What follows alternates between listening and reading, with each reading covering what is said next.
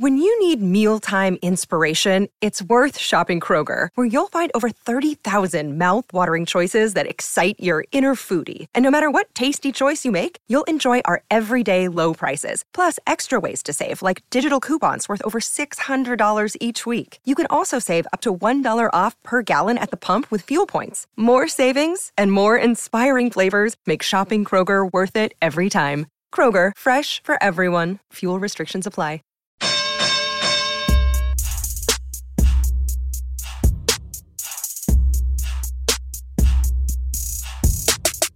Good morning!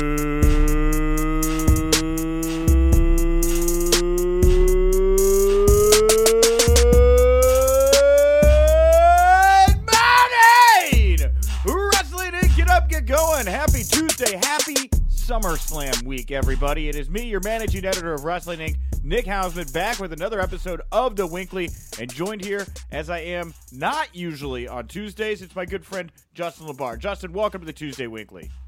Happy Tuesday to you, Nicholas. Yes, Michael Weissman off doing whatever Michael Weissman does, but today we will have Justin. Tomorrow we will have Justin. Thursday we will have Justin. You're with me all week, right? Well, you got me. You didn't get me at all last week, so this makes up for it. Yes, more Justin. More Justin in your ear holes, everybody. Well, we got a lot of news to get to here today, but before we start the show, of course, it has been 5 days since the last episode of The Winkley, and in the past 5 days, the pro wrestling community lost a big name. So we want to start the show off today by sending out our condolences to the family and friends of WWE Hall of Famer Harley Race, who passed away at 76 after complications from lung cancer. Trevor Murdoch noted, by the way, that Race's Medicare wouldn't cover the expenses he had to be traveled to the hospital and take care of what he was dealing with. A call was made to WWE at some point. It sounds as if Vince and WWE took care of all of those expenses within a couple minutes, so good on them for doing that. We will have a 2015 interview that our own Raj Giri did with Harley Race playing later in the show, so you will actually hear from Harley today on The Winkley, but wanted to take a moment here at the top of the show to address his passing. Justin, any words you'd like to share regarding the passing of Harley Race? Well, obviously condolences to his family, and I never met Harley Race. The amount of legends in the business that I have got to talk with or work with or whatever. Yeah. I mean, he's just one of those revered guys of he is just one of those original badass, original tough guys. Kept it alive in terms of making you believe, back before, things really got exposed and the curtain was slipped back. So condolences to his family. And, and that's cool to hear. That's cool to hear what Trevor Murdoch said about Vince, apparently just not even hesitating essentially after finding out that Harley, was needing some help. So that's, just look, that's for all the criticism that there is out there, and we've debated it, and John Oliver, and it's all, a lot of criticism out there. It's good to get some of these positive stories in play as well. Sure. Well, we won't get into the debate of health insurance today to start the show. We'll keep the focus here on Harley and his legacy. Big loss. Like you, Justin, I never had the chance, unfortunately, to meet Harley Race, but I've known so many people throughout my years as well in pro wrestling that were taught by Harley, mentored by Harley. One of the people that comes to mind off the top of my head was Beer City Bruiser, Matty Winchester from Ring of Honor. Had a lot of time I got to spend with the Bruiser on the independent scene up in Milwaukee, and I know that he was a student of Harley. They were very close together. Triple H, of course, another one very close to Harley as well, trained by Harley Race. So yes, sending our condolences, and our own Jesse. I think Triple H was Killer Kowalski, but I know Harley wasn't somebody I think who mentored him in the early days. You're right. Yes, I believe it was. I think it was Kowalski, and I believe he also did train under Harley as well. But I could be wrong. I think that is the case though. But regardless, yes, a huge legacy in the business. And, again, we'll get to hear from Harley here later on the show in that 2015 interview that Raj Giri conducted that we're going to re-release here today. Not only are you going to get to hear from Harley Race here today, 2 more other interviews. We're going to have 3 interviews here today. So after you hear Justin and I talk the news of the day, like I said, you'll hear it from Harley Race. But you're also going to get to hear my interview I did with a current, new, freshly minted WWE Hall of Famer, Brutus the Barber Beefcake, will be here on the show today.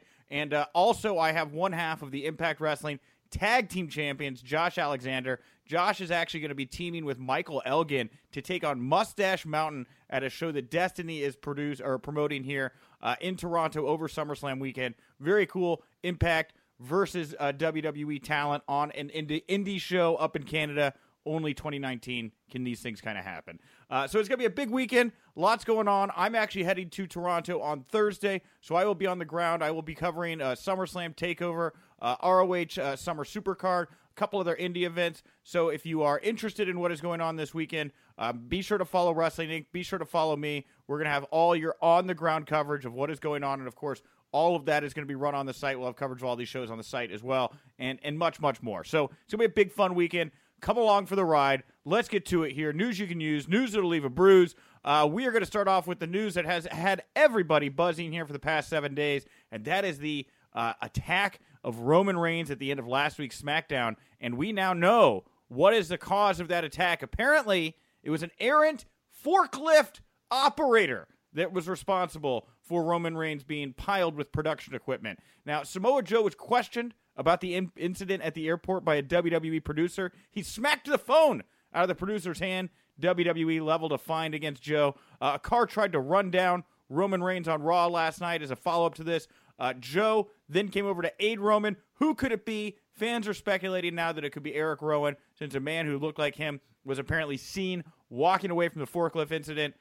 This doesn't even include all the other random updates WWE gave us about, we don't know who the forklift operator is. We released this report, but we didn't even find that out. It was actually an intern who did it. It's gobbledygook. This thing has been very sloppy, in my opinion, Justin.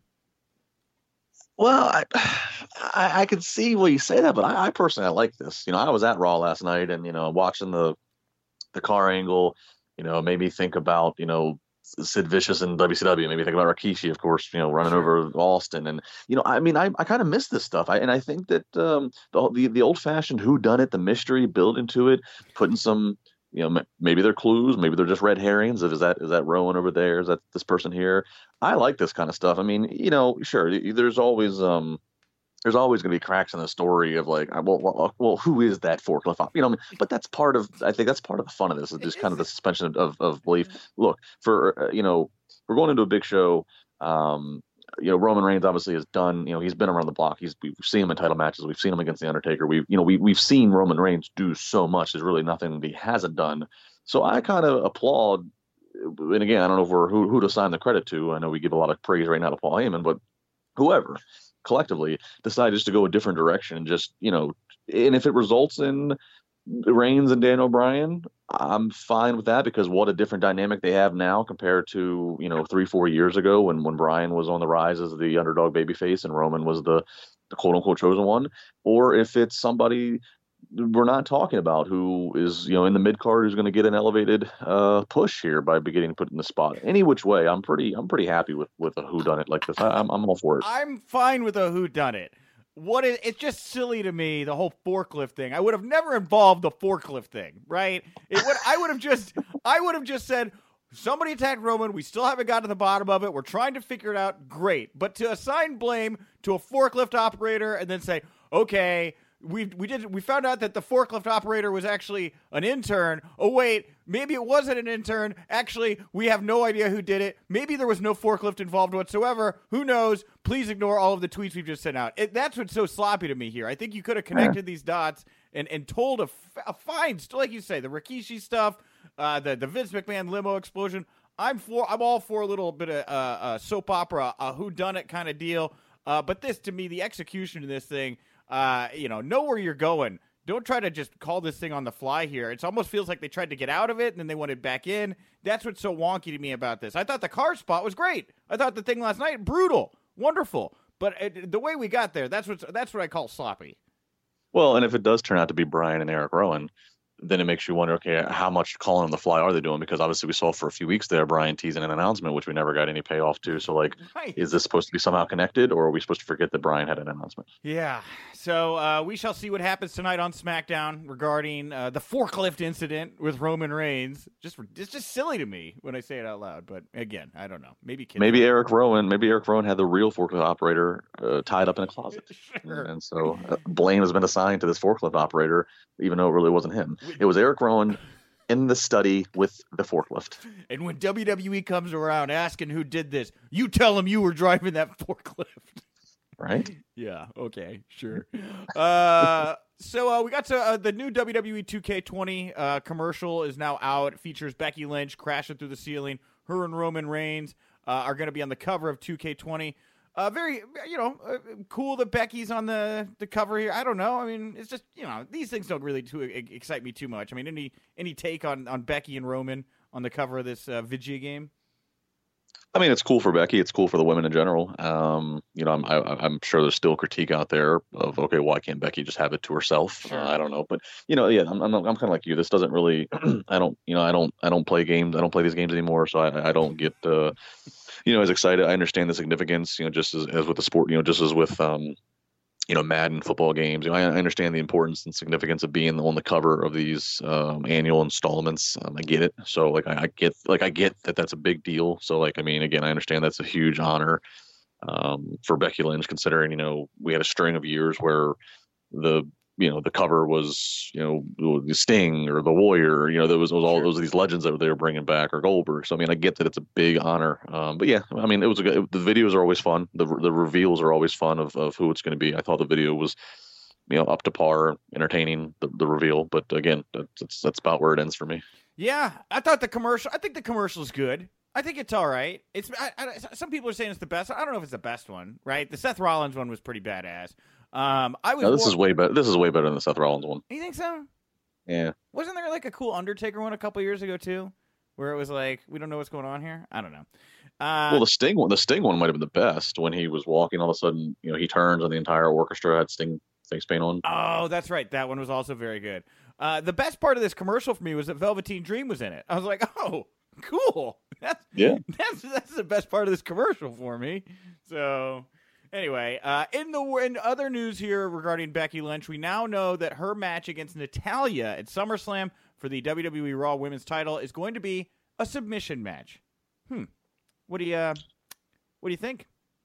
I'm good for it. Look, that Becky Lynch has made they've made a point of building around her submission for the most part in her run. Obviously, Natalya, she's a heart, so she automatically has credibility with the sharpshooter. So I'm good by it, especially if Becky's going to win. It's it's just one more notch in her belt, so to speak, in the man's belt of she won a submission match against a heart, and it further cements. This is the same woman who actually pinned Ronda Rousey at WrestleMania, or beat Ronda Rousey, at WrestleMania. So this is huge if another bit of credibility to her disarmor can happen. It's been a couple years since we saw a screw job angle. You think we get one here? That would give some life. It would give WWE traditionally always works better to have the babyface chasing. So, and if you're gonna, but you gotta remember, either in Toronto. So is that on purpose that you'd have the Canadian win here? I think Natalya gets screwed here in Canada, man. I think that's the submission. I was already thinking that. And then when you think the heel gets screwed? She's the heel. She ain't gonna be the heel in Canada. Becky's gonna be heel in Canada. All right. Yeah, Natalya ain't getting booed in Canada. I know they tried to baby up Becky last night on the show, but I don't think it was enough. I think Natalya's gonna get cheered, and I think Becky's gonna be booed 100%. You don't think so? Okay, well, I can see that for the Canadian dynamic, but I don't see. You can't screw Natalya for the one night there. You can't, and then because then when you go, I don't know where Raw's at the next night, but once you're back in the States, it's not going to resonate. It's going to be, Becky's the babyface. Of course, I'm happy that she won. I don't know, man. I don't know. People are. I don't know. Becky and Seth have some weird mojo right now. I don't know that people... I don't think Becky's mojo is weird. I think Seth's mojo is weird. But look, Becky just got announced for the cover. What are you talking? I don't know.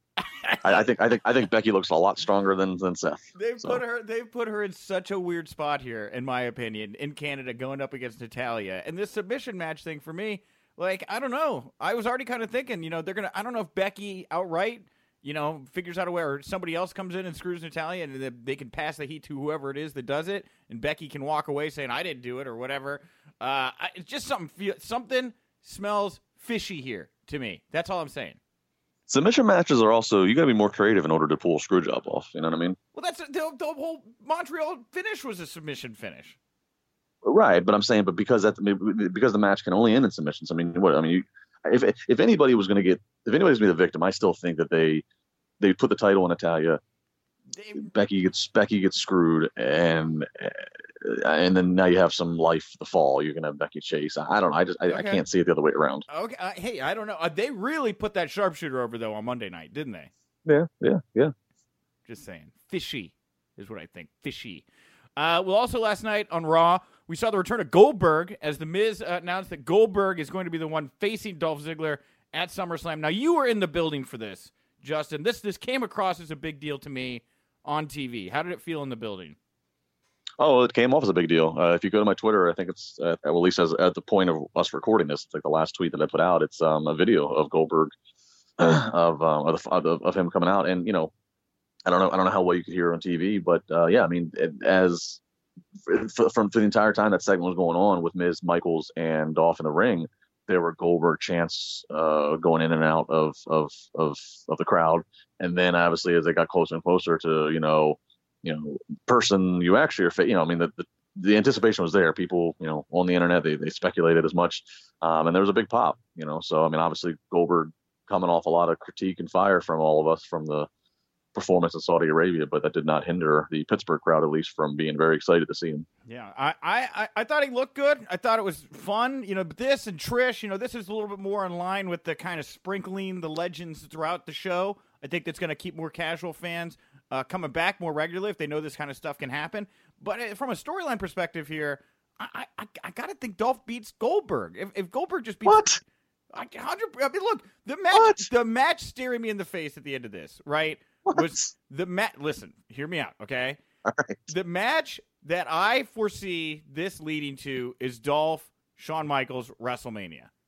The last moment there, the super kick from Shawn, I was already on the hook where I was like, oh, this is going to be a great match. Dolph will fight Goldberg. Maybe Goldberg will look a little better than he did the last match. He'll lose. He'll put over Dolph. And we're on the road, I think, here to Mania or Rumble where we're going to see Dolph Shawn Michaels. You can't have teased this so much and not pay it off at some point.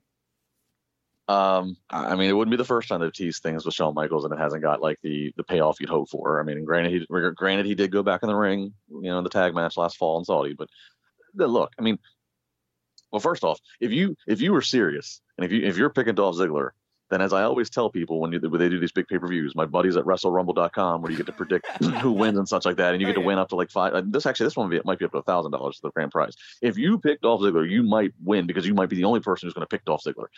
So that means you'll automatically have more points than everybody else, anyways. Look, I can't see. Okay. Look, this is redemption for Goldberg. This is redemption from the performance. Let's hope to God he doesn't concuss himself and headbutt the door before he makes his entrance. I don't see this. And granted, I get excited by the thought of a Dolph Ziggler versus Shawn Michaels. I get excited by the thought of Shawn Michaels versus anybody at WrestleMania. But I just don't see, like, how does Dolph beat Goldberg? Like, what is he? Does he pull the Bret Hart because since they're in Canada and he puts the steel plate under a shirt and Goldberg spears that? I mean, like, what are we talking about? Dolph Ziggler is a spry, young, athletic man. I feel like this is I feel like in some ways a win over Goldberg will be like a reward to Dolph for coming back and doing the business that he has done.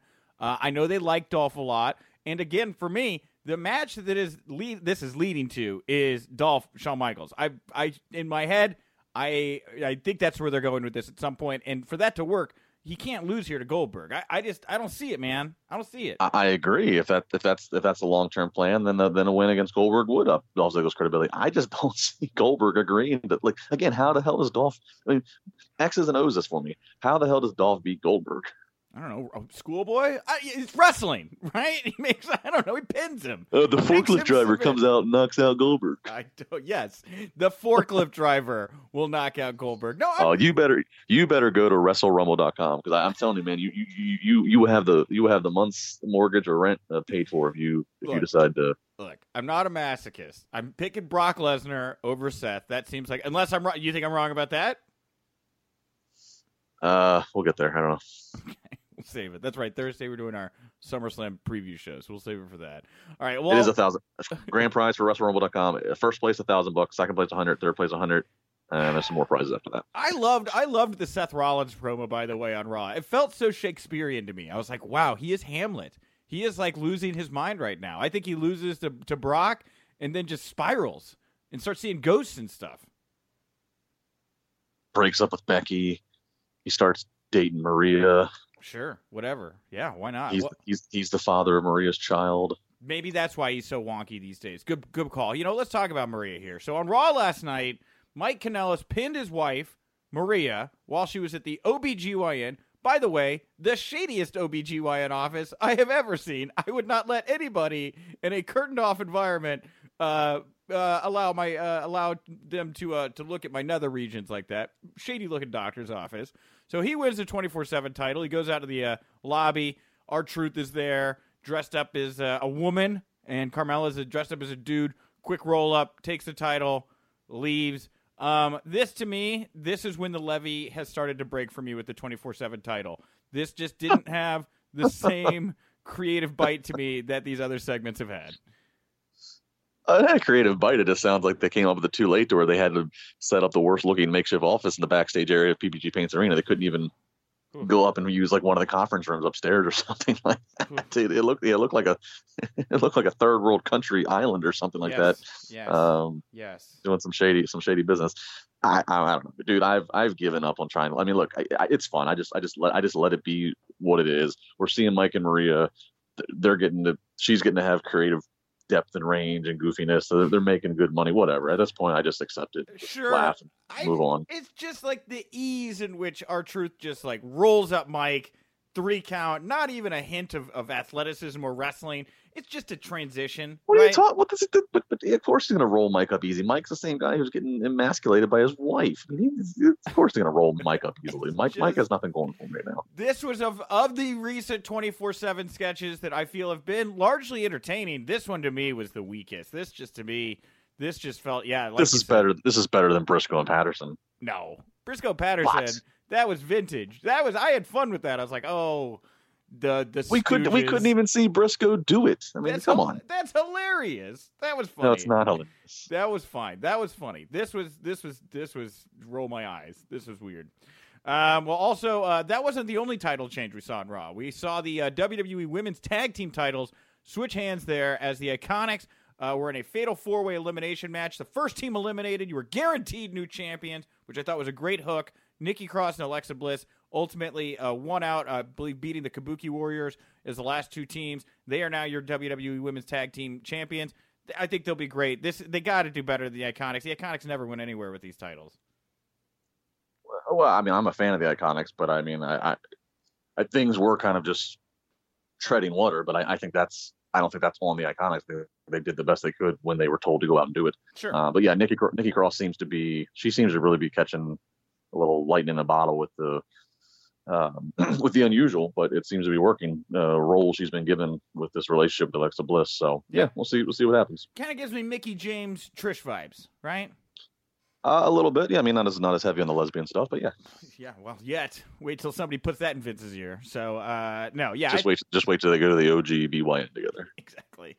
Well, the Observer. OBGYN. I think I said OG. Whatever. OBGYN. I was hoping for Joey Styles to yell that. With the title change, it didn't happen. Cat fight. Feral hogs. Wasn't that the line that was used in the tag match here by Corey Graves that everybody picked up on? I couldn't hear commentary. I was in there live. I don't know. Oh yeah. So at one point, I think it was like Nikki tagged in and came in with Alexa, and Corey Graves was like, "Oh, they're hitting the ring like a couple of feral hogs." And everyone's like, "That's a weird thing to call them." So anyway. That's what you miss being there live, buddy.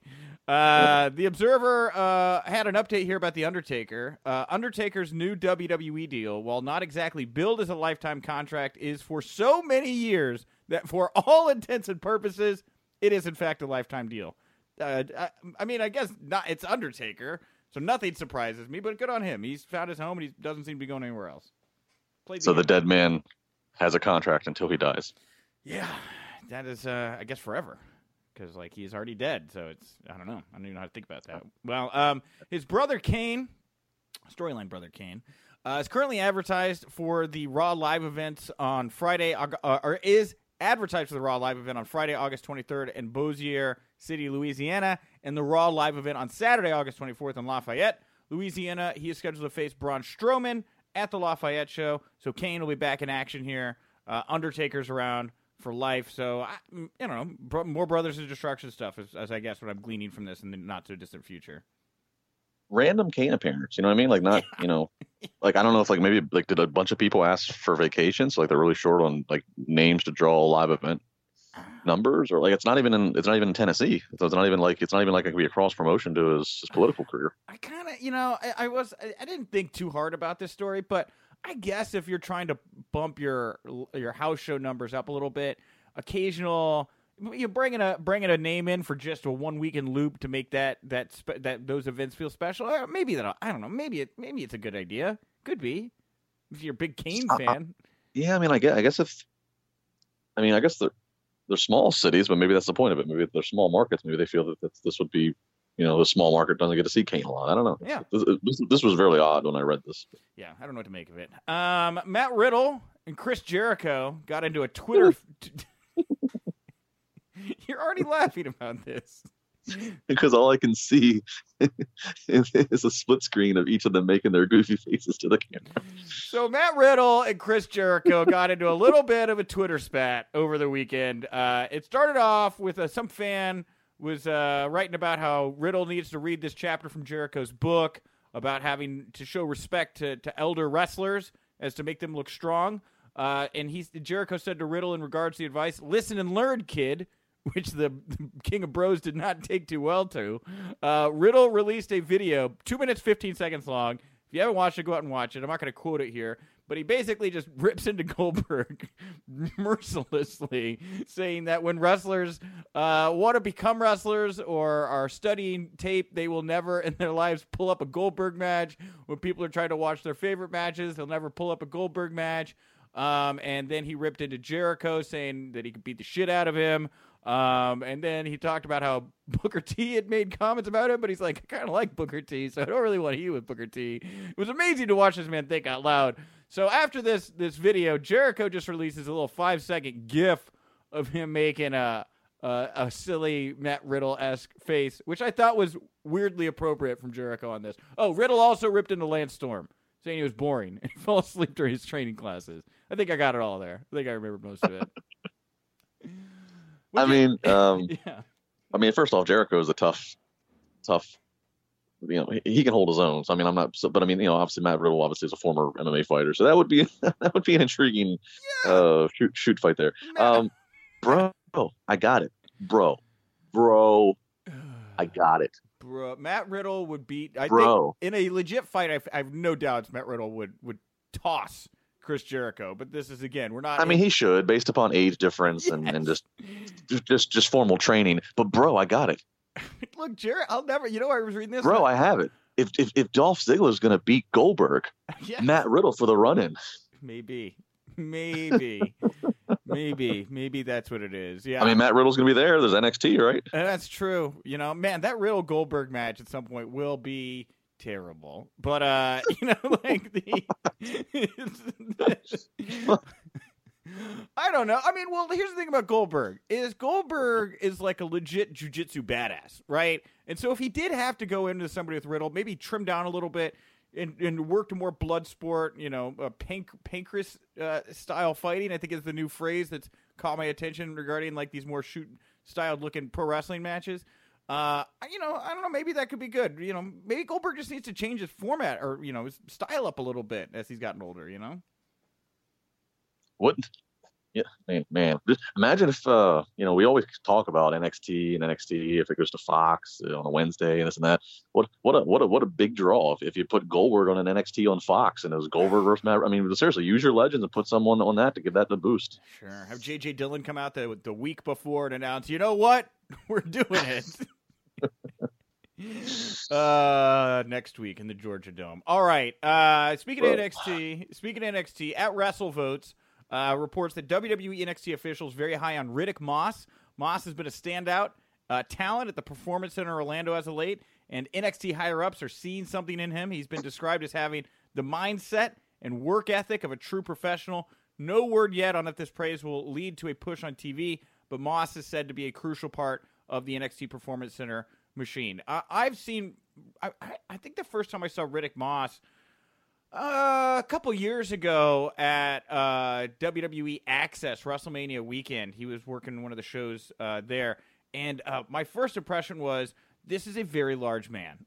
And I'm surprised they haven't done more with him, honestly, to this point, Yeah, no, he's built. He's built solid, and so that's cool to hear. If that's the inside, kind of consensus amongst those there is that he's doing all the right things. He's got the right mindset. I mean, you look at him, he's got $1 million written all over him when you just look at him. So yeah.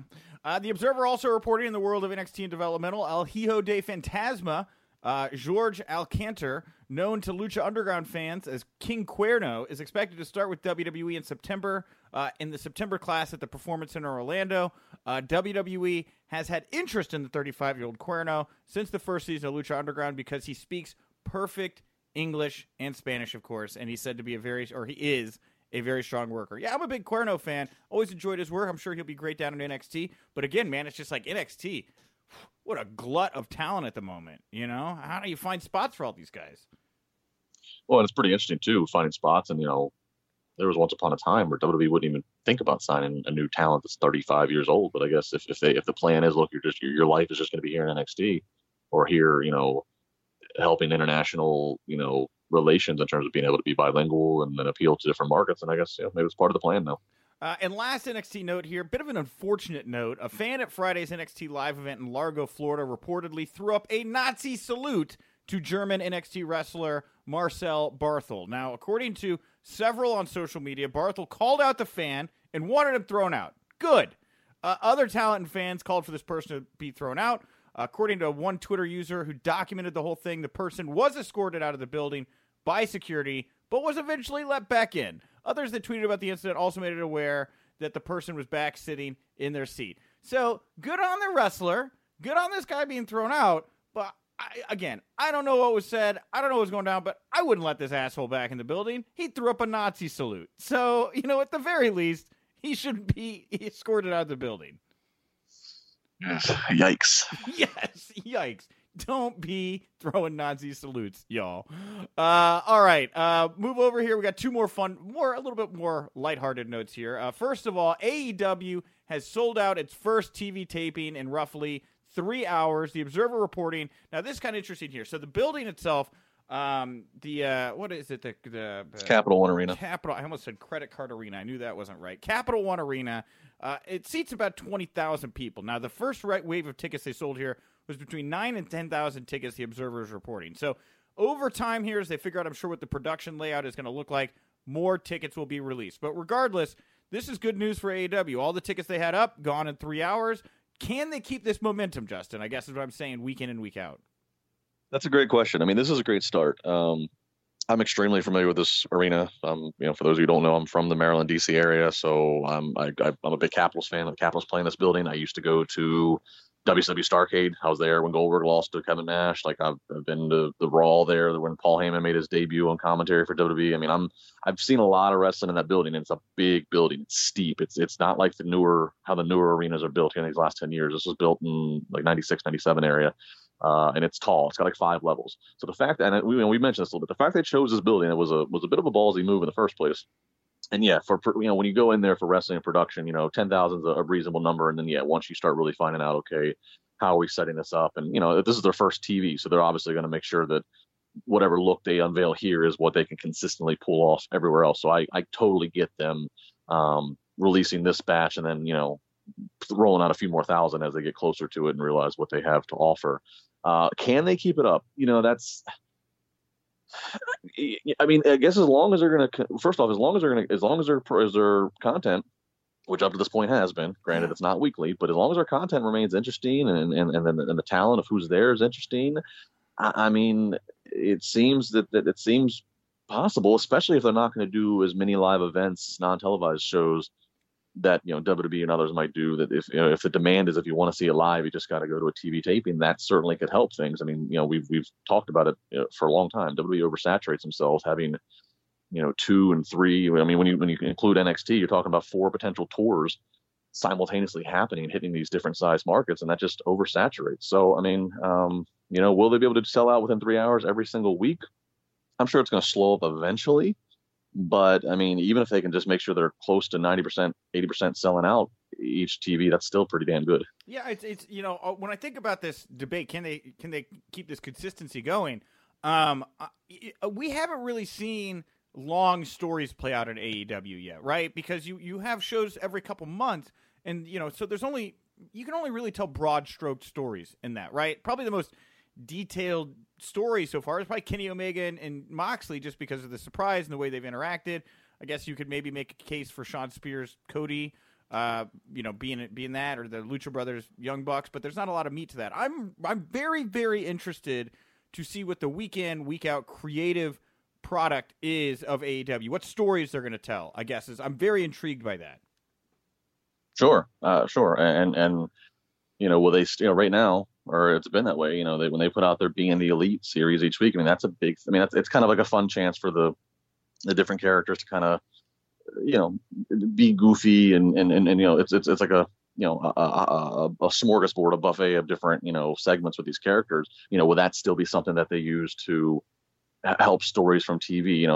What this, it's, again, we say it over, this is just going to be October is going to be fascinating to see how this all looks. We'll talk about fascinating in our last news bit here. Our good friend Sean Waltman on his X-Pac 12360 podcast revealed some details about Triple H's 50th birthday party. Now, it went down in New Hampshire, very, very private event. About 50 people were involved here.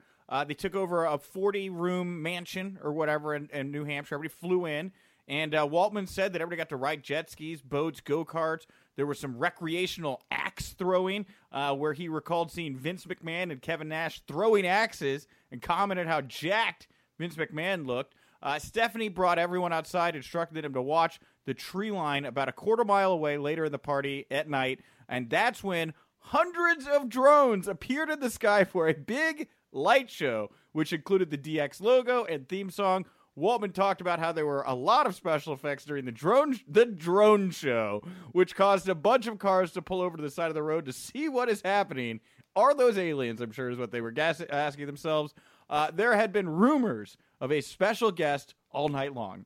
And that's when Stephanie asked everyone to help welcome music legend John Fogerty of Creedence Clearwater Revival to the stage, which included Triple H's logo. Waltman said everyone popped at Fogerty and couldn't believe it. I can't believe it. Fogerty performed before introducing legendary Billy Gibbons of ZZ Top, who flew in for the party from Spain and then flew back to Spain. Gibbons then performed some ZZ Top hits. Incredible.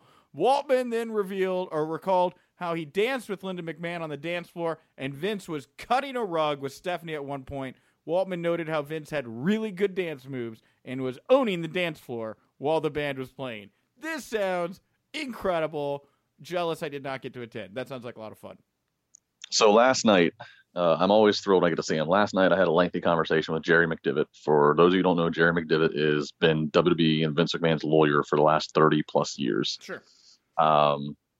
And I have a picture of him on social if you want to see what he looks like. But I talked to Jerry last night. He's always great to talk to, and he's here in Pittsburgh is where he's based. And he attended the party, and he most of what he told me was similar to what Waltman revealed. He talked about a few other things, which are what they are. He's talking about the food and the light show, and he was just in awe. Again, this guy's done the McMahons for over 3 decades. He was in awe of the razzle dazzle that this event had, this private party, which is pretty cool to hear from him. Well, I guess at this time we'll be appearing at Beefcake with Beers at Grand Central Bar and Grill in Niagara Falls on August 9th, alongside his former WWE Tag Team Championship partner, Greg the Hammer Valentine. It is new, freshly minted WWE Hall of Famer, Brutus the Barber Beefcake. Brutus, thank you very much for taking the time to chat with me here today. No problem, brother. Good to be back on the air. Appreciate you taking the time, man. I'm excited to hear about you and Greg headed back to Canada here. How did this come about? What brings you and Greg to Canada here for the first time in a while? Oh, Chris Dabrowski, a longtime personal close friend, and I've been working together for many years, and Greg's worked with him too. And, very successful whenever I'm there, and we have great fans up there. And so we decided, hey, me and Greg haven't been together in Canada for many, many years. So let's let's get an opportunity to see, who was interested and who wasn't. And we had, a real great response. So, here we come. Very cool, man. And this is going to be an experience now for the fans to come to talk with you guys. Tell me a little bit about your time with Greg, though. Like, when you think back on the Dream Team, like, what are the highlights? What are your favorite memories of working with Greg? Well, I've going to Philadelphia for a packed house and winning the belts, and then touring the country for a year, just everywhere with huge crowds. The response was great. We had so much fun running around. It's like if we stepped into like a diner somewhere or anything, people bought us dinner every night. It was, even though we were bad guys, we were really well liked and accepted by the people. It was a different time. Those times there in '85, things were changing, and more fans are realizing it's okay to cheer for the bad guys, and it started a whole revolution. That's awesome, man. And, like you said, that time, 85 there, you guys feuded with the Bulldogs going into WrestleMania 2, which is always such a unique pay-per-view because, WrestleMania 2, they experimented with trying to do it in, like, 3 different locations. What do you remember from WrestleMania 2? What was it like putting together a unique kind of show like that? Well, yeah, 3 shows, New York, Chicago, L.A., each with its own little separate theme and programs going on. It was brilliant. Brilliantly planned. I loved the Bulldogs. I don't think they were really ready to run with the belts. I think that was a mistake. I mean, they should have kept them on us, but it is what it is. But it was, it was very successful, which led into the next WrestleMania with a lot of steam into WrestleMania 3. I mean, that one was insane. 100,000 people, indoors. The sound. The building was shaking literally like it was an earthquake going on with all these people stomping their feet and yelling and screaming. I've never experienced anything like it before or since. Now, this was the WrestleMania 2 show, though, here with you guys and the Bulldogs. That was interesting, too, for another reason, because Ozzy Osbourne was in the corner of the Bulldogs. That's a pretty iconic moment. What was it like working with Ozzy that night? Ozzy's he's a trip to be around. There was quite a few people that came around. Hollywood opened up. The music business and the wrestling business have always kind of been close knit. We work the same buildings night after night. They tear down the wrestling stage, and the next day they're putting up Ozzy's stage so he can play in the same city we just played. It's always been that way. So Ozzy was fun. He was just running around being Ozzy, and it was kind of cool just to watch. Jake had what was the snake guy? Alice Cooper. Jake had his guy, Alice Cooper, right? Yeah. Who, I've met him several times.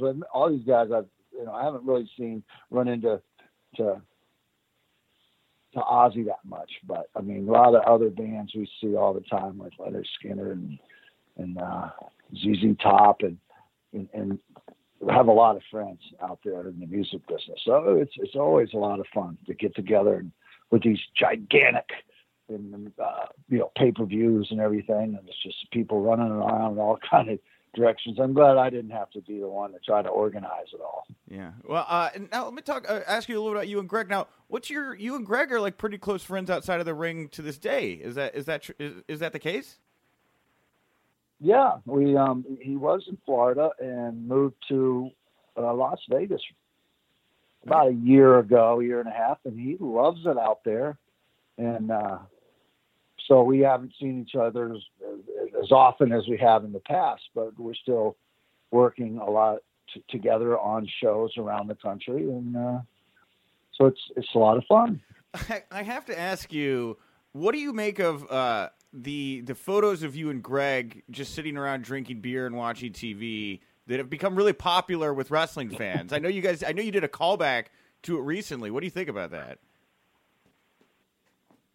Well, just the Dream Team, here's 34 years later, chilling out, having some cold brujas, enjoying life. It's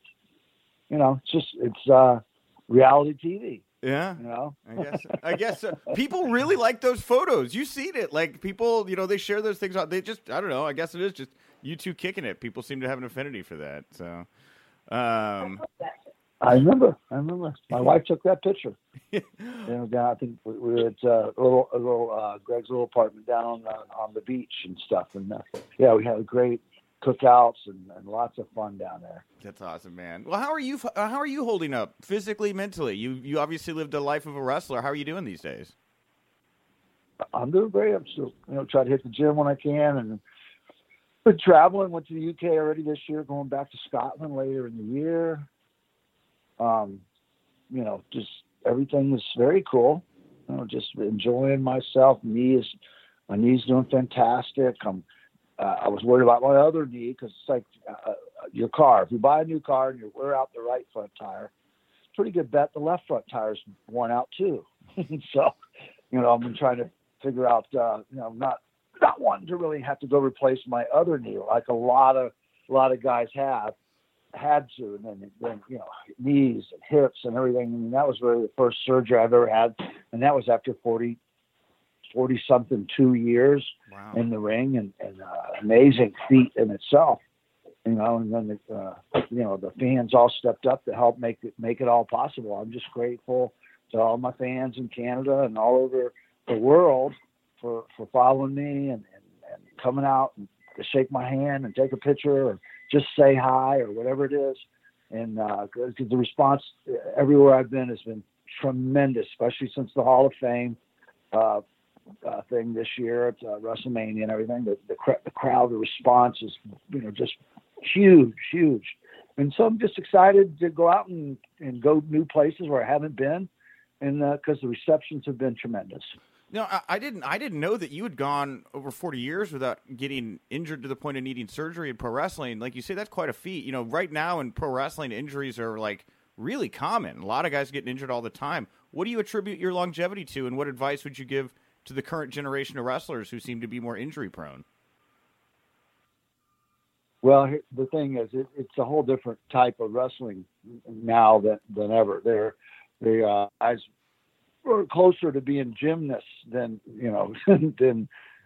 than we ever were. We did less high risk moves, although we worked way more than they ever have. I mean, we were wrestling 7 days a week, sometimes twice on the weekends, doing TV tapings. I checked in my books, and when I interviewed by CBS Sports Channel, and I came up with basically almost 500 matches in 1985 and 86 and 87, which that's another feat in itself, because to pull off that many matches in over a year's time, we barely had any time off. So we worked for year after year after year, nonstop, 7 days a week. And just being able to do that's amazing. And then, we just didn't do as many high risk and stuff. The wrestling was a different thing. There actually was wrestling in the wrestling match.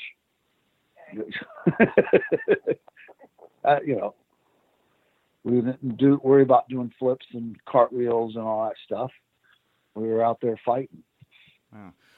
Well, you brought up the Hall of Fame earlier. How did it feel to finally get to join your friends in the Hall of Fame this past year in New York? Well, it was a great night, tremendous. Like I said, great crowd response, amazing to get a big honor, a great honor to be, to brought into the Hall of Fame, and then, and honored at WrestleMania and the whole thing. So yeah, it was a great weekend. Wanted to always remember, like I said, it was very honored to be accepted into the family, and just excited about the future. Now, you were there the same night. Now, the Hart Foundation went in as well, and Bret Hart was like attacked by a crazy fan. What do you remember from what happened there in that commotion? Well, basically, I was standing out at what we call the gorilla position, just off camera in a little holding area where everybody went out to the ring for, and I saw it happening. Couldn't believe my eyes. kind of thought it was going to be some kind of publicity stunt. Maybe it was one of the Harts, a young Hart that I didn't know about, or a brother or a cousin or somebody, and they're going to do a little rumble out there, and then he's going to pop up like, "Here I am, Mr. Introducing the new Hart," or something. And it didn't happen. They started beating the bag out of the guy and dragged him off stage, and we were surprised. Everybody was surprised. Man, that's wild. Shocked. Yeah. I've seen a lot of things happen, but nothing ever quite like that. Any fans ever in your career try to jump the barricade and get one in on you or anything like that? Oh, we had tons and tons of fans over the years. We had Greg and I came out of Madison Square Gardens one time thinking it was late. Nobody would be out there. There was 3,000 people still out there, and the place is surrounded basically. And we had to, the cops made a hole for us to get through the crowd, and we had to basically take off down sidewalks because there's just the traffic and everything down the sidewalk to get away from, the 1,000 people that were trying to destroy us in the car. So, I've seen more riots and fights in the crowd. The people would cheer for the Dream Team, and the other people who like the good guys didn't like it. And next thing you know, they'd be battling it out in the stands. So I saw a lot of fights. Sometimes we got to just kind of jump out of the ring and wait for security to defuse it, and then get back up and kind of get the match going again. Terrifying. It's pretty much of a wild thing. Well, obviously you not just a big WWE, WWF star, you were also spent some time in WCW. You worked for Eric Bischoff, who's now back with WWE in this executive creative role. What do you think of WWE bringing him back in that capacity? Well, I wish him the best. I wish him good luck. That's going to be a tough position. They've had a lot of people coming and going, and writers, having everything being scripted and everything. It really makes it way more difficult. Back in our day, guys handled their own characters, didn't have to be led around or told what to do or what to say. We knew our job. We knew how to do it well. So he's got his hands full. Yeah, and what do you remember about working with Eric in WCW? How was he as a boss and a creative person? I wasn't really in the office, so I didn't really. I saw Eric, at events and everything. I'm not real close with him. I know his son. We've done projects together. Everything's always been great. Okay. And how much do you keep up with pro wrestling right now outside of WWE and in the general mainstream? Well, I'm not really, since I'm not doing wrestling events. Occasionally, I might do something. I do a live barbershop with people at some kind of wrestling event. But I'm not really. I'm enjoying being home and hanging out with friends and cooking out. So he's like, I've kind of been, I'm almost a little burned out on wrestling, the wrestling. It's a life for 45 years. And sometimes it's cool just to go to the beach and go fishing and ride my motorcycle and go to the gym and, kind of not think about wrestling. Yeah. Well, I guess the only reason I asked that is, Cody, the son of Dusty and the Bucks, they got this AEW thing. It just got announced they're going to be live Wednesday nights on TNT. Starting in October. That literally was announced 24 hours ago. I mean, what do you think of the work that they're doing with this new promotion? And, I don't know. Just your thoughts on AEW in general. Well, I have been involved with some of their upper echelon and, did an event for them in Chicago and one in Las Vegas. And Conrad and they started the Brutus Blank and Barber Beefcake thing. He was always saying it, so it's hashtagged. And I wish him luck. It's been too long. Our business hasn't had any competition in it, and a business needs competition to be successful, and for the guys to be able to have a chance to have more than one place to work. And so I wish him the best of luck. I don't want to see anybody losing their jobs and anything. I hope maybe it makes for more people to have better jobs. Guys can take care of their families and, have food on their tables. Yeah, absolutely. Cool. Hey, Brutus, I want to thank you so much for taking the time with me this morning to talk about your upcoming event here, Beers with Beefcake, Grand Central Bar and Grill in Niagara Falls, August 9th. Is there anything else you want to plug, promote, put over here before we wrap up the interview today? Yeah, if anybody's looking, for some cool beefcake merchandise or anything, my new book is out. They can go to brutusbeefcake.com. Pretty easy. And you look at my website, and there's all kinds of stuff for sale. And we're doing like personal greetings and stuff on Cameo. I'm still out there a lot in the media and available, and people can reach out if they need something. They'll let me know, and I'll hook them up.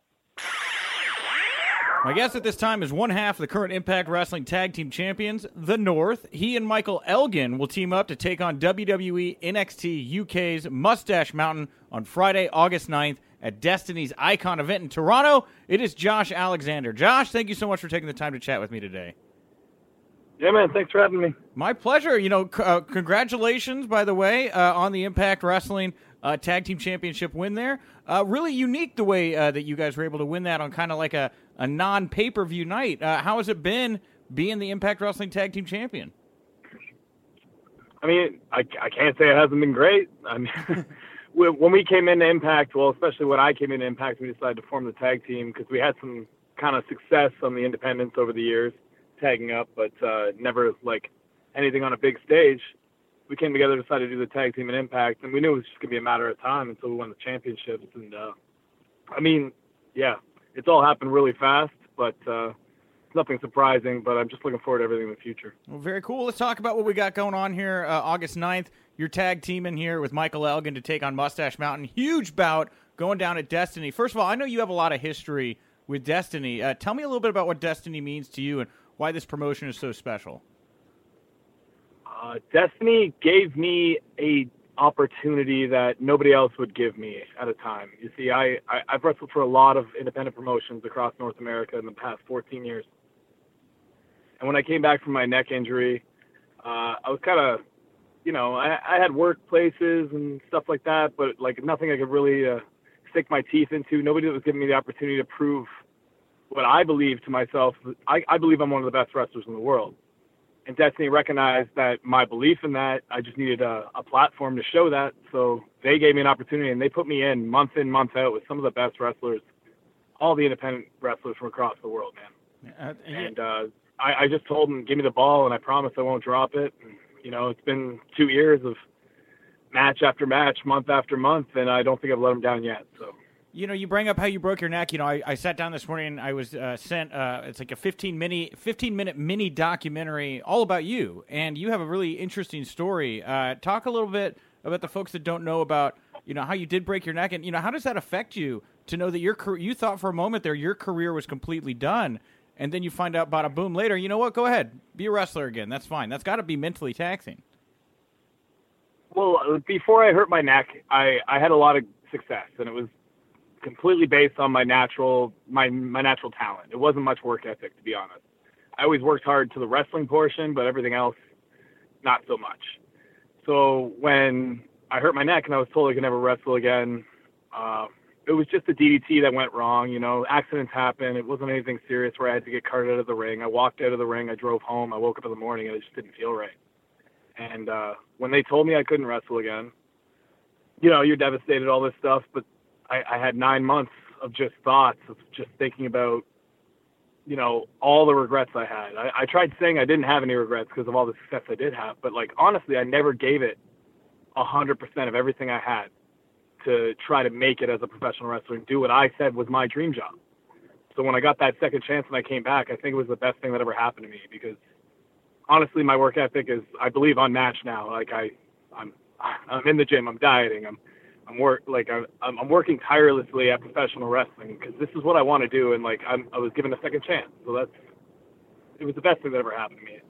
That's all I can say.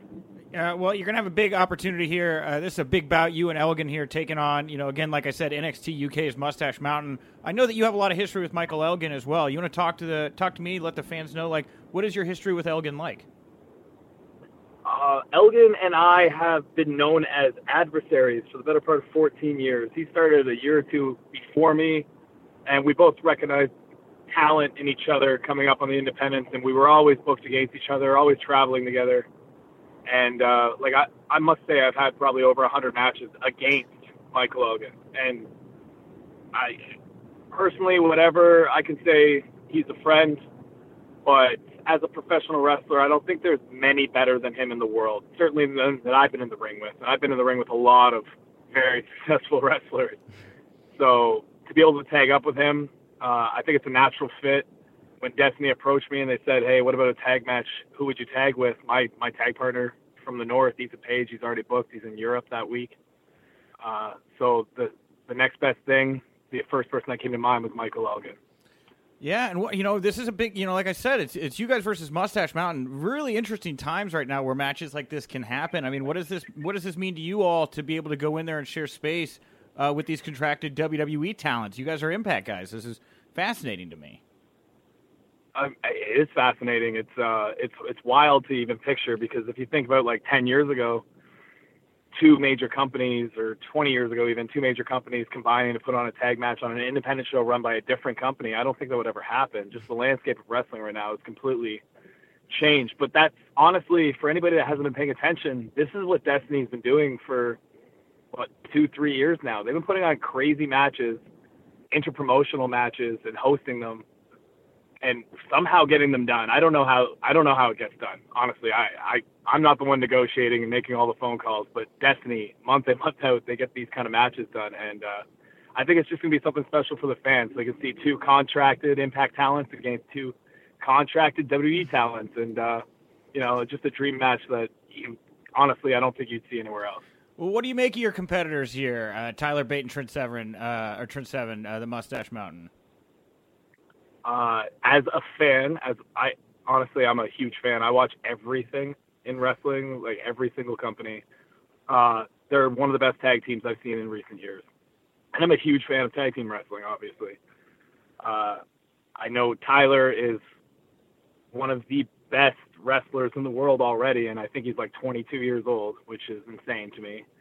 And Trent's just a storied, traveled veteran that's been all around Europe, and he's helped build up that entire scene. I'm excited to test myself in a tag team match against Mustache Mountain, because I'm such a big fan. So when you go in there and you're working with these WWE guys, are there any restrictions put on matches like this by Impact or WWE walking into it, or is this just another day at the ballpark for you guys?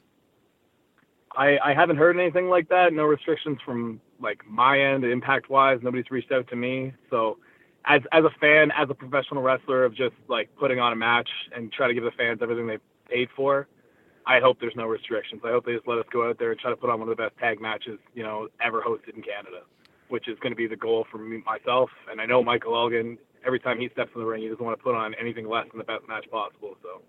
And, I bring this up because there was this, controversial spot that was done recently where, I don't know if you're familiar with David Starr, but he stomped on the NXT UK title in his match with Walter. First of all, did you hear about that? What do you think of a spot like that?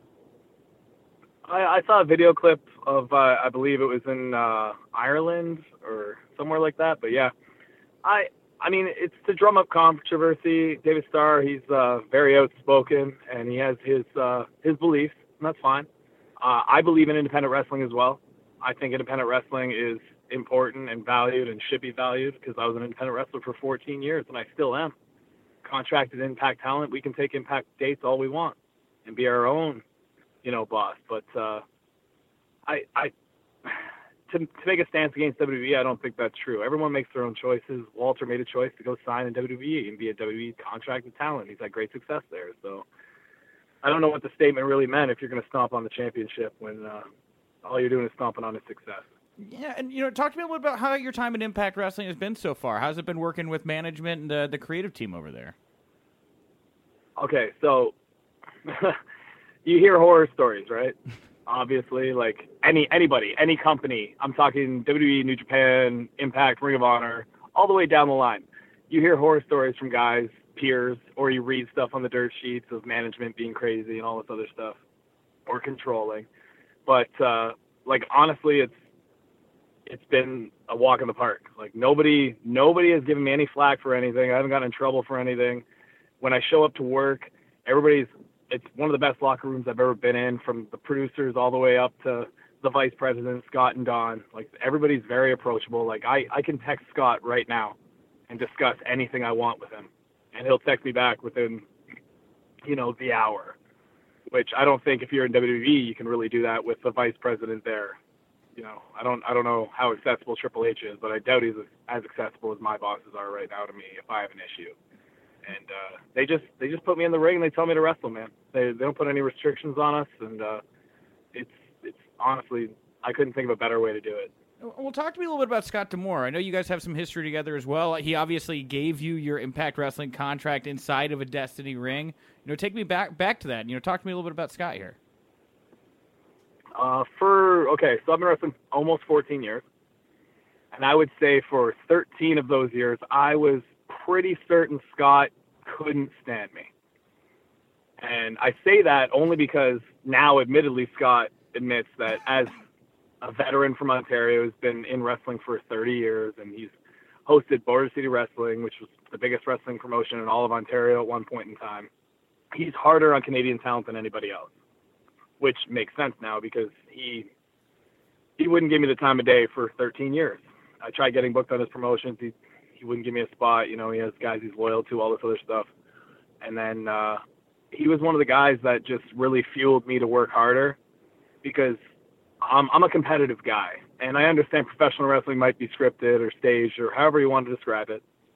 But at the end of the day, if Scott D'Amore looked at me and he said he didn't see something in me that was worth signing, I wanted to take that, work harder, ball it all up, and shove it down his throat. And that's what I ended up doing, because he had to stand in the middle of the ring and admit that I was one of the best professional wrestlers in the world, and that he wanted me contracted to Impact Wrestling. So, it came full circle. That's an awesome story, Josh. And now that you're here, you guys are the tag team champions.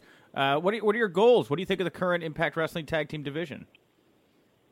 From what I hear, it is a growing division. I don't know anything about any names. Right now, I think we have some of the best tag teams around. The Rascals are great. We had a match with the Deaners, and I think they're very underrated. It was very good. LAX, of course, and whoever may come in the future. But we're trying to actually put a stamp on tag team wrestling, bring it back to much like the Revival has in WWE. How it's for a long time tag team wrestling got lost in the shuffle. It was just something to add in. There weren't any tag teams that would stick together, and with the influx of the Young Bucks now and stuff like that, trying to keep tag team wrestling relevant, we're just trying to do the same thing in Impact and solidify us in the legacy or the history books as one of the best tag teams of all time. I heard you mention LAX in there. Now, there was reports that they were possibly, I think they were done with Impact. Are they still with Impact Wrestling? Is there a chance we can see more between the two teams? Yeah, we just wrestled. Santana, he kind of twisted his knee at Slammiversary. He wasn't at the last set of tapings, but we wrestled Ortiz and Daga. And I know, from what I hear, they're in Mexico. So. Okay. Cool. Well, I'm happy to hear that. You guys have great chemistry together. I'm a huge LAX fan, so I look forward to seeing more between the two teams. I mean, what do you think of LAX? I love them. Honestly, when I came back from my neck injury, the first tag booking we had was for Beyond Wrestling, and it was against them when they were EYFBO. And from when I showed up to the show, I didn't know much of them. I didn't watch Beyond at the time. They told me they had requested the match because they wanted a tag match with us that bad, because of our success in PWG earlier. That's cool. Which is super humbling to think that it came full circle and we ended up to be the ones that defeated them for the Impact Tag Team Championships, right? Yeah. So they've all the success they've had, they've deserved, because they bust their ass. And as a tag team, I think they fit perfectly together. I honestly, I hope they never break up. I hope they stay a tag team, because I'm a huge fan. The Knockouts division in Impact right now is just on fire. Such great action. I thought, even though Tessa stepping up there with that match with Callahan, I thought was great. And then today, or actually I guess last night before we recorded this, it was added that it was announced that Tennille Dashwood is joining the Impact Knockouts division. How do you feel about Impact's Knockout division at the moment and Tennille joining it? All women's wrestling across the whole, I think is great. Like, I watched the WWE Evolution pay-per-view last year. I thought it was my favorite pay-per-view of the year. Me and my wife watch wrestling together all the time. We thought it was like our favorite show of the year. Now, in Impact Wrestling, I think all the ladies there have stepped up, and like it can go either way. Like, I don't know who's gonna have match of the night, but I know the women all the time, they're pushing the envelope. If you watch Slammiversary and you see that 4-way Monsters Ball match, like, it was one of the craziest Monsters Ball matches I've ever seen. Brutal. Like, I watched it from the back, and I was turning to Ethan Page going, they are insane. Like, I would not do this stuff. But like, everybody's hungry. Like, everybody's trying to make their mark, and everybody's trying to prove a point. And like, I love it personally, because like, as I said, the competitive part of professional wrestling is just trying to cement your spot and trying to make sure everybody takes notice. And like, that's what the Knockouts are doing. And with Tennille Dashwood coming in, like, that's the type of signing I think Impact needs to make, because our roster is amazing. I don't think like our locker room can be matched anywhere. I think we can compete with any company, but you bring in someone like that with name value that can create some buzz and have some amazing matches and stir things up a little bit more and add some new matchups. Like, that's exactly what we need. Would you have taken the curb stop spot into the Thumbtacks that Su Yung did? That is one of 5 spots that I would not have taken. Okay, just wondering, because like, sometimes when I think about like insane deathmatch spots I've seen recently, I always flash back to that one. It's just disturbing. It's disturbing. Well, it's one thing to take that and like turn your head to the side. It's another to do what she did and just eat it with your nose and lips and face, like, straight down. My hat's off to them, honestly. Well, another tag team, I guess a unit that's an Impact I wanted to get your thoughts on was OVE. Jake Crist just captured the X Division Championship. What do you think of the unit of OVE there? We've tangled with OVE and the independents over the years. Like, honestly, when I first started wrestling, I went to a Ring of Honor show in Chicago in like 2005, and I saw these two guys in like a multi-man tag match, and like, I left thinking they were Irish Airborne at the time, but I left thinking Irish Airborne, man, those guys were really impressive. I want to like watch more of them. So I've been watching them for 14 years. I think they're great. Just another, maybe fortunate, unfortunate, how you look at it. Jake Crist. Hello? Yeah, I'm here.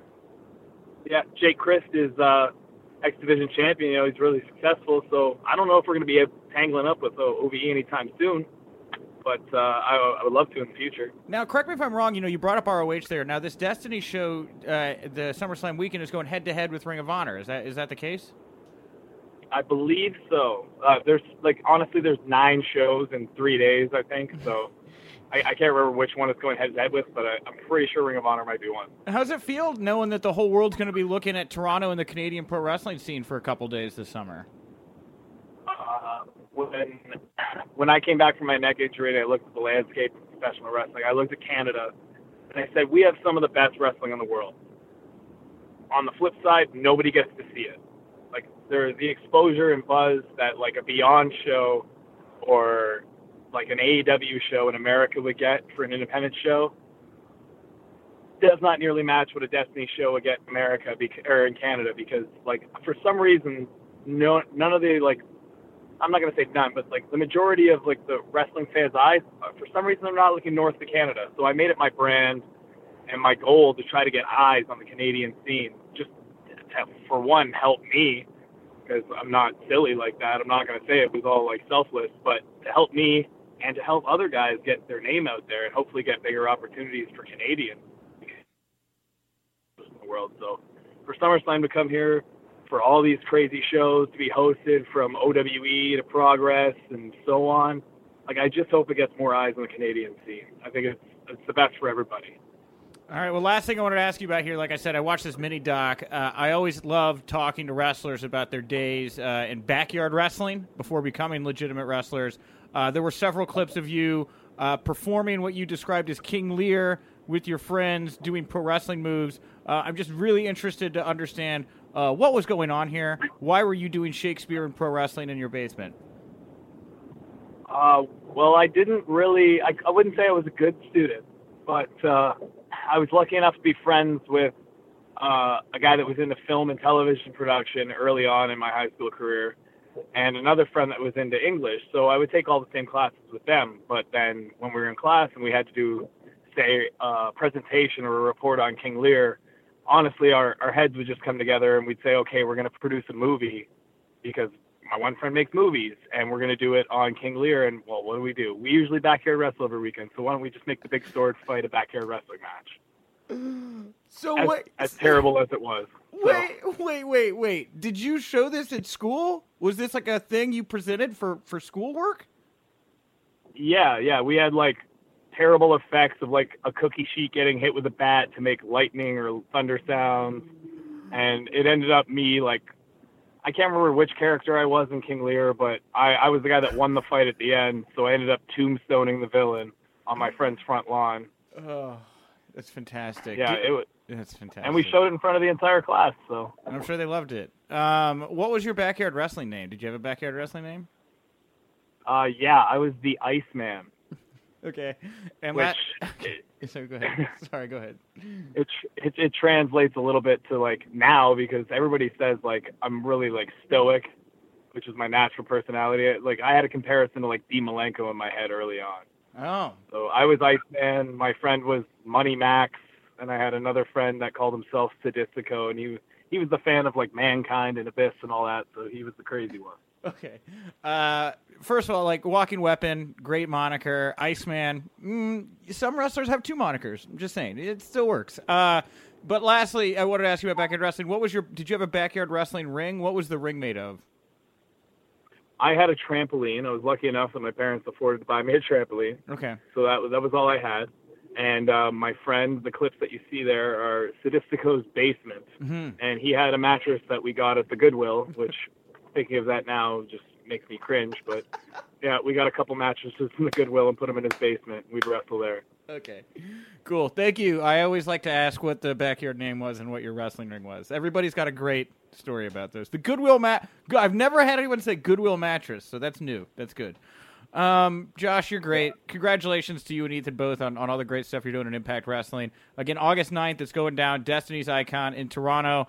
Josh is going to team with Elgin to take on NXT UK's Mustache Mountain. Anything you want to plug, promote, put over here before we wrap it up today?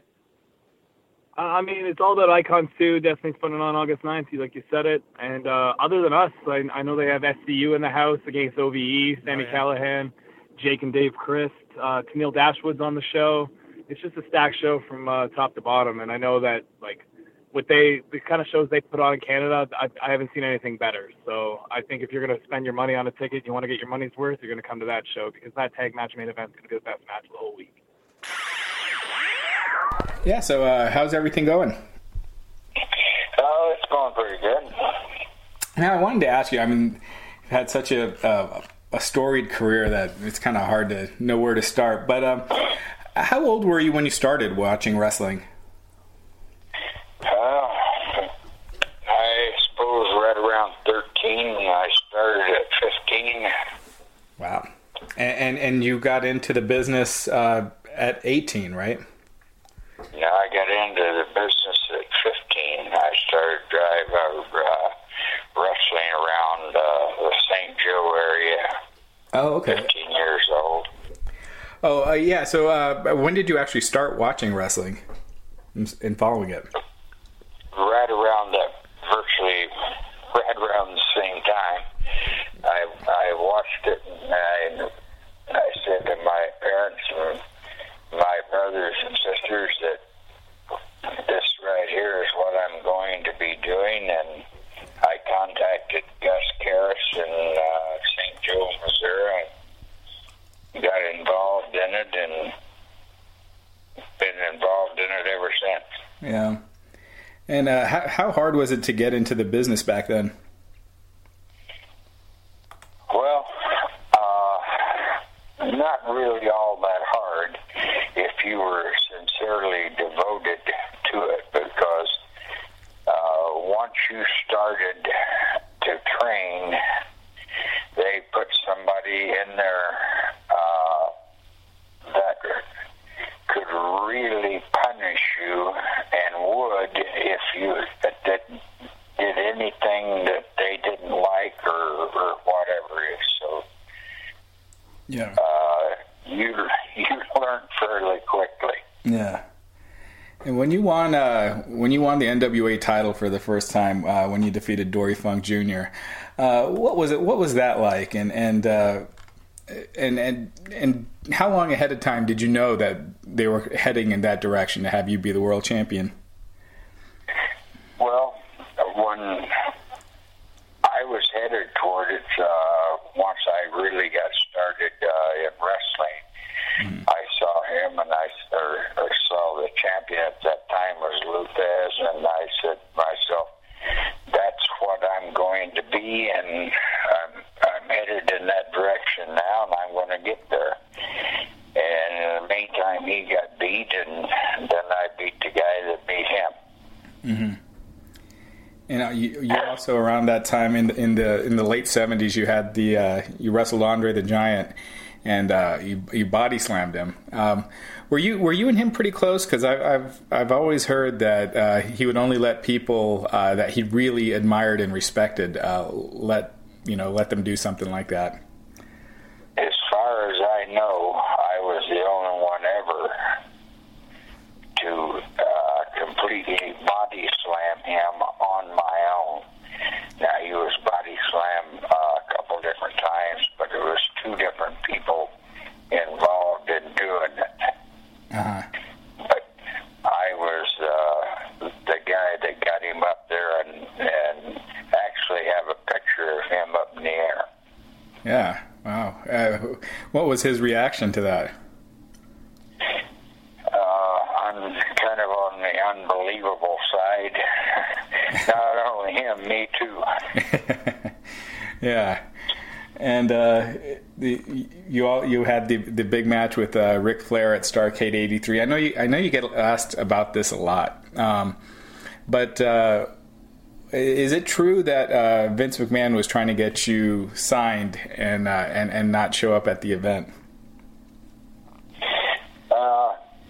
He was asking me about coming up there and trying to avoid that part of it, but I had been involved in wrestling for a long time, and the NWA World's title was what I had my heart and mind set on doing since day one of starting, and I wasn't going to get involved with Vince until I was through with the NWA side, and that's what I wanted to do, and so that's what I did.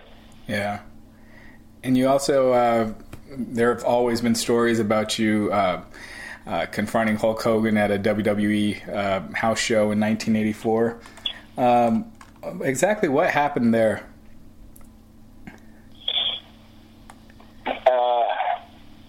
It's just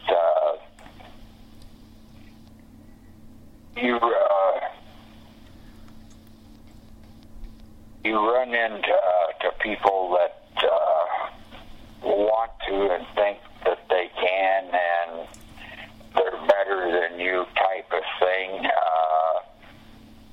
And I knew if I really put my mind to it and stuff, I could beat Hulk Hogan. So that was the size of it. Yeah. And I actually started watching wrestling. That was about the time I started watching. And with the NWA, whenever I thought of the NWA, I always thought of you, Dusty, and Flair. What ultimately ended up causing you to leave the NWA and finally sign with the WWF? Well, once Sam Mushnick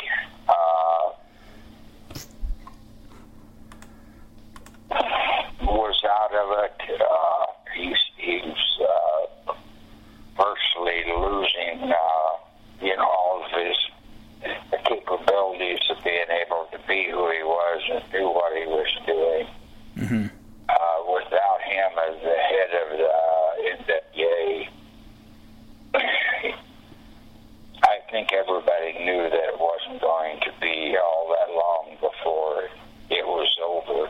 And I started looking, the opportunity to go in with Vince, and when it arrived, I took the thing and ran with it. Yeah. Was the King idea, was that Vince's idea? Pretty much. Being king is the next step above being the champion that I was. As far as looks, and I don't know. They just figured that the king thing would override being the 8-time world champion. Yeah. And when they presented it to you, what was your reaction? Well, once I got there and realized that he had a hell of an organization, and excuse my language, that was pretty much going from there worldwide, I knew then that I had made the right decision. Mm-hmm. And you famously wrestled at WrestleMania 3 with the Junkyard Dog. That event has kind of it's almost become like a legendary wrestling event. I mean, people remember it so fondly. It was the crowd and everything. You having had wrestled for so long already before that show, what was that event like? Was it still a little nerve-wracking, or what was it like? Yeah, the only nerve-wracking part of it to me was the 93,000 people that were sitting out there watching it. Mm-hmm. Yeah, but and that was pretty much it. I think still today that's the largest crowd for any sporting event that has been, ever will be, or whatever. Right. It was, it was humongous. Yeah, and WWF at that time was very different from the NWA. Did you the WWF style of wrestling? Did you enjoy doing that? Was that because you had some memorable matches with Hogan and Duggan, but it was also very different from the NWA matches with Flair and Dusty.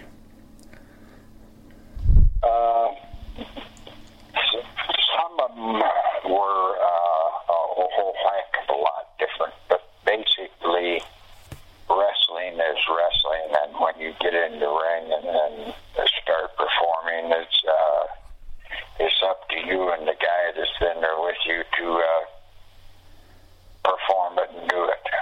Yeah. And what ultimately led you to leaving the WWF?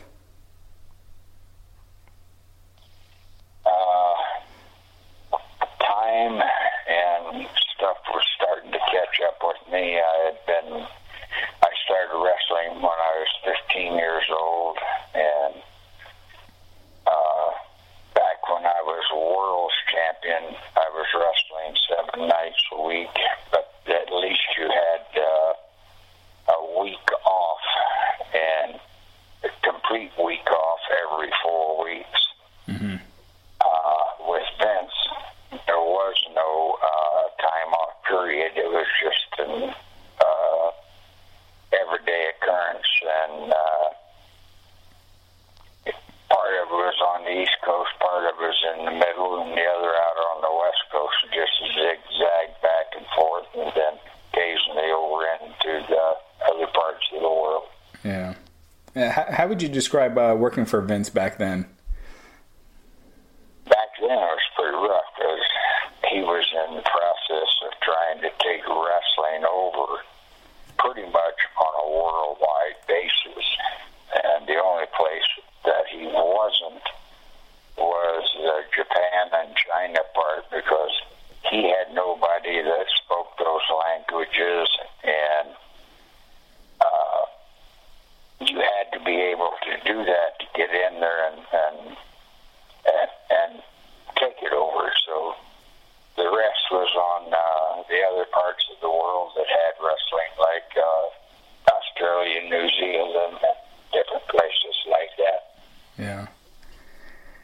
I did want to ask you about Owen Hart, because I know in the documentary, The Life and Death of Owen Hart, you noted that you had spoken to him the day of his tragic accident.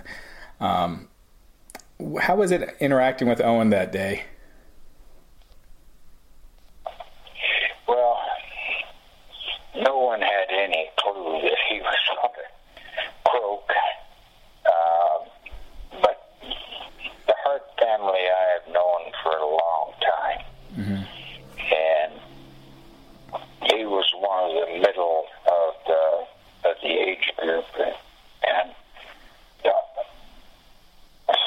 Stu Hart and his family, all of it was a heck of a nice family. And there was, a couple of the boys that were a little on the wild and goofy side, but who the heck wasn't when they were a teenager back in that era? Yeah. And you started WLW. You started that was in the late 90s, correct? I just right off, I can't exactly tell you when it was. There was a couple of years that it was kind of a catch can type of thing. I wasn't gonna, after being 8 times world champion with the NWA, I just wasn't gonna run off and leave it without some credibility of where I was going and what I was going to be. Yeah. And when you finally decided to open it, and you're doing the school, how difficult was that? When I finally decided to open what? The school. The school. The school here now. Yeah. It wasn't really all that difficult because of my name and the things that I had been able to accomplish.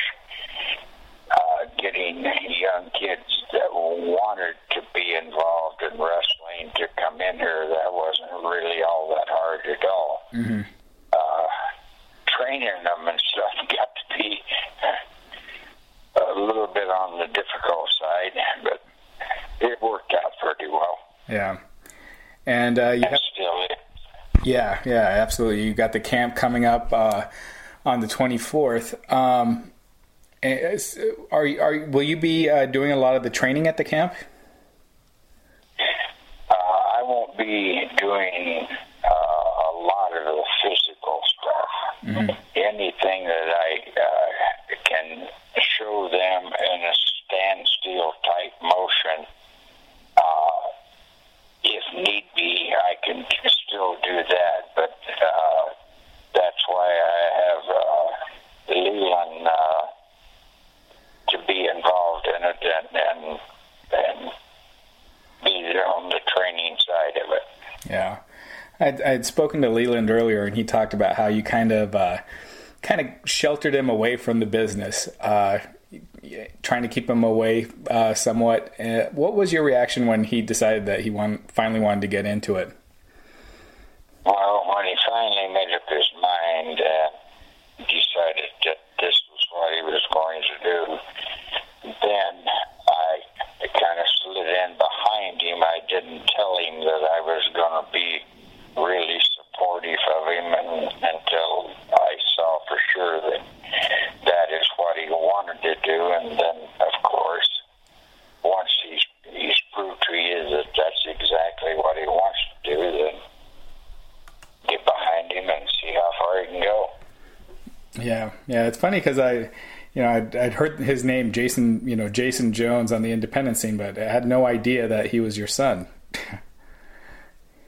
Well, that's what the Jason Jones was all about, was to not show favoritism and not be,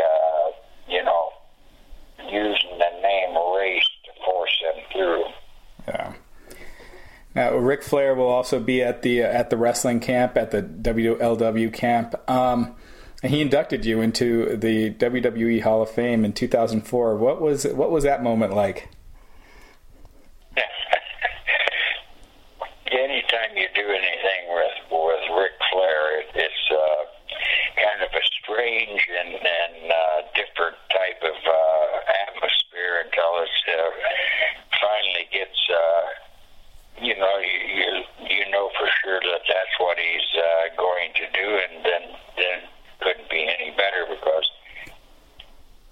other than myself, he was probably the next guy in line as far as the credibility of the wrestling world. Yeah. Yeah, and one of your most famous opponents, Dusty Rhodes, passed away recently. Do you have any funny stories with the time you guys had on the road?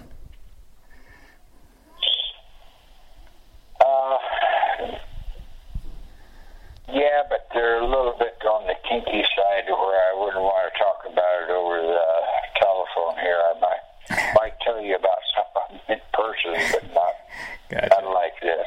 Yeah. What was your reaction when you found out about his passing? Just, I just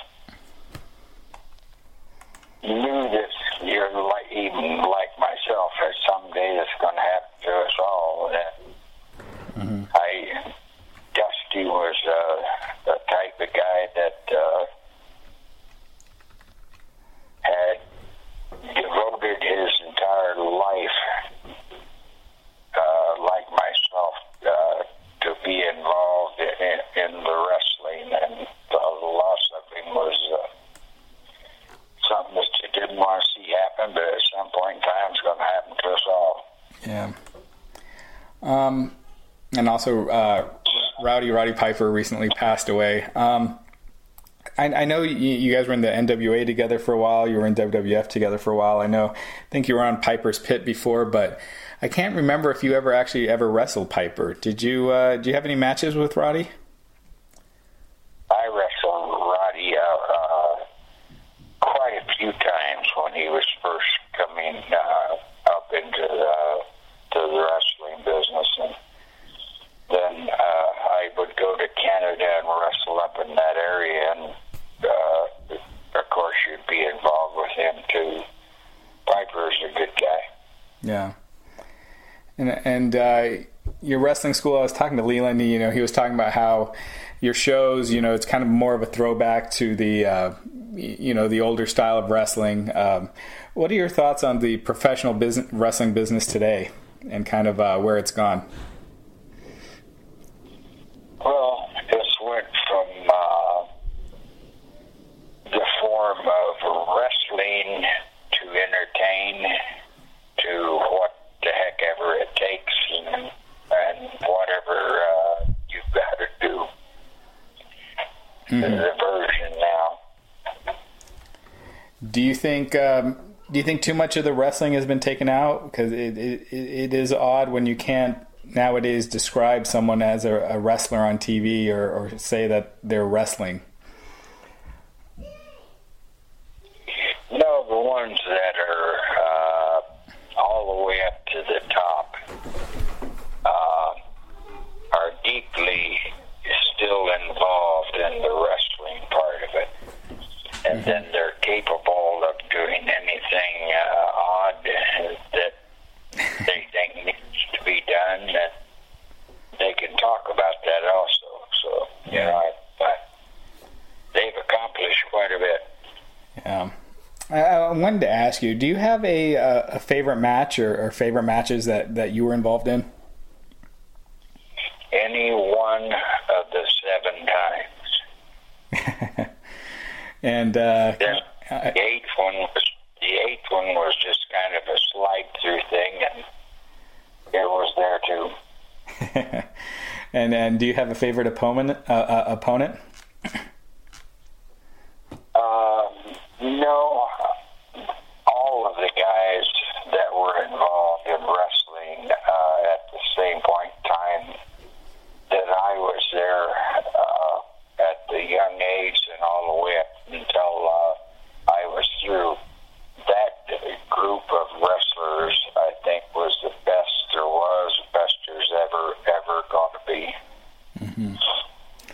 and you have the camp coming up on the 24th again. What can people who register for the camp expect? They can expect to learn exactly how to wrestle in the ring and be able to land and stuff like that without hurting themselves. Basically just learn how to do wrestling and do it right. Mm-hmm. And where can people go to register? Hang on 1 second. Let me see if I'm saying this right. I know they can register right here through the school itself. Right, and I think also through your website, right? HarleyRace.com? Yes, and off of the website. HarleyRace.com. Okay, well, and I know Leland was saying there's only a couple of spots remaining. Yeah, we've got quite a few that's going to be here. What was it? Right now, they're telling me that there's 61 signed up for it. Okay. And how many total spots do you guys have? There is no end to it. Just whenever we run out of kids, because it's easy to be able to get enough people that are capable of doing it to break it down to the sizes and stuff like that. Okay, and Dr. Tom will be here for one day. New Japan will also be here, and Noah, the other organization, Japan, both of them will have different people here, and Ric Flair will be here on Friday. So fans will be able to see yourself and Flair together, correct? Yes, he'll be here Friday and Saturday. Yeah, and also at the show, right, on Saturday. Yes. Gotcha. Well, thank you for your time. I urge all the readers on our site that has ever wanted to, try their hand at wrestling to, check it, sign up and check out the camp. And I want to thank you for taking the time out of your schedule. It's an honor to be talking to, such a legend. I'm happy to be able to be talking to you, and hopefully at some point I can meet you in person, and we'll go from there. Absolutely, I'd love that. Well, thank you again, and take care. Have a good weekend. Thank you, Justin, for joining me at the top of the show to talk the news of the day. Thank you to Brutus Beefcake, Josh Alexander. Thank you to Raj for letting us re-air that Harley Race interview you did from 2015. It is a big week here. Like I said, this is SummerSlam week. I am heading to Toronto on Thursday. We will have our SummerSlam preview show with Justin and I on Thursday with more interviews. But tomorrow we still got one more show to go while I'm in town. And we have two more big interviews for tomorrow's show. On the show, you're going to hear from none other than the All-American American Jack Swagger and Busted Open's Dave LaGreca. I enjoyed both of these conversations quite a bit, and I can't wait to drop them into your ear holes tomorrow. And if you're enjoying the audio that we are pumping into your ear holes, go over to the Wrestling Inc. audio channel on iTunes, give it a 5-star rating, give it a nice comment. All of our audio comes out of there, and you can get it. And ear holes. Ear holes. Put it in your ear holes. Wow, that was fun to say. All right, Justin, anything you want to plug, promote, put over here before we wrap up the show? Bro, keep me out of their ear holes. I don't want that. Follow me on Twitter at Justin LeVar, Instagram. Like I said, there's video from last night's Raw from being there, including video of The Fiend, if you want to see The Fiend show up and attack Kurt Angle. Pictures of me and Jerry McDivitt. I'll be on the post-SmackDown live podcast tonight on the Wrestling Inc. YouTube channel, so you can join myself and Matt Morgan talking SmackDown, and I'll be back tomorrow with Nick. All right, everybody. Yes, and I'm at Wink Rebel over on Twitter. Thank you so much for tuning in. And remember, if you winked, you didn't miss it.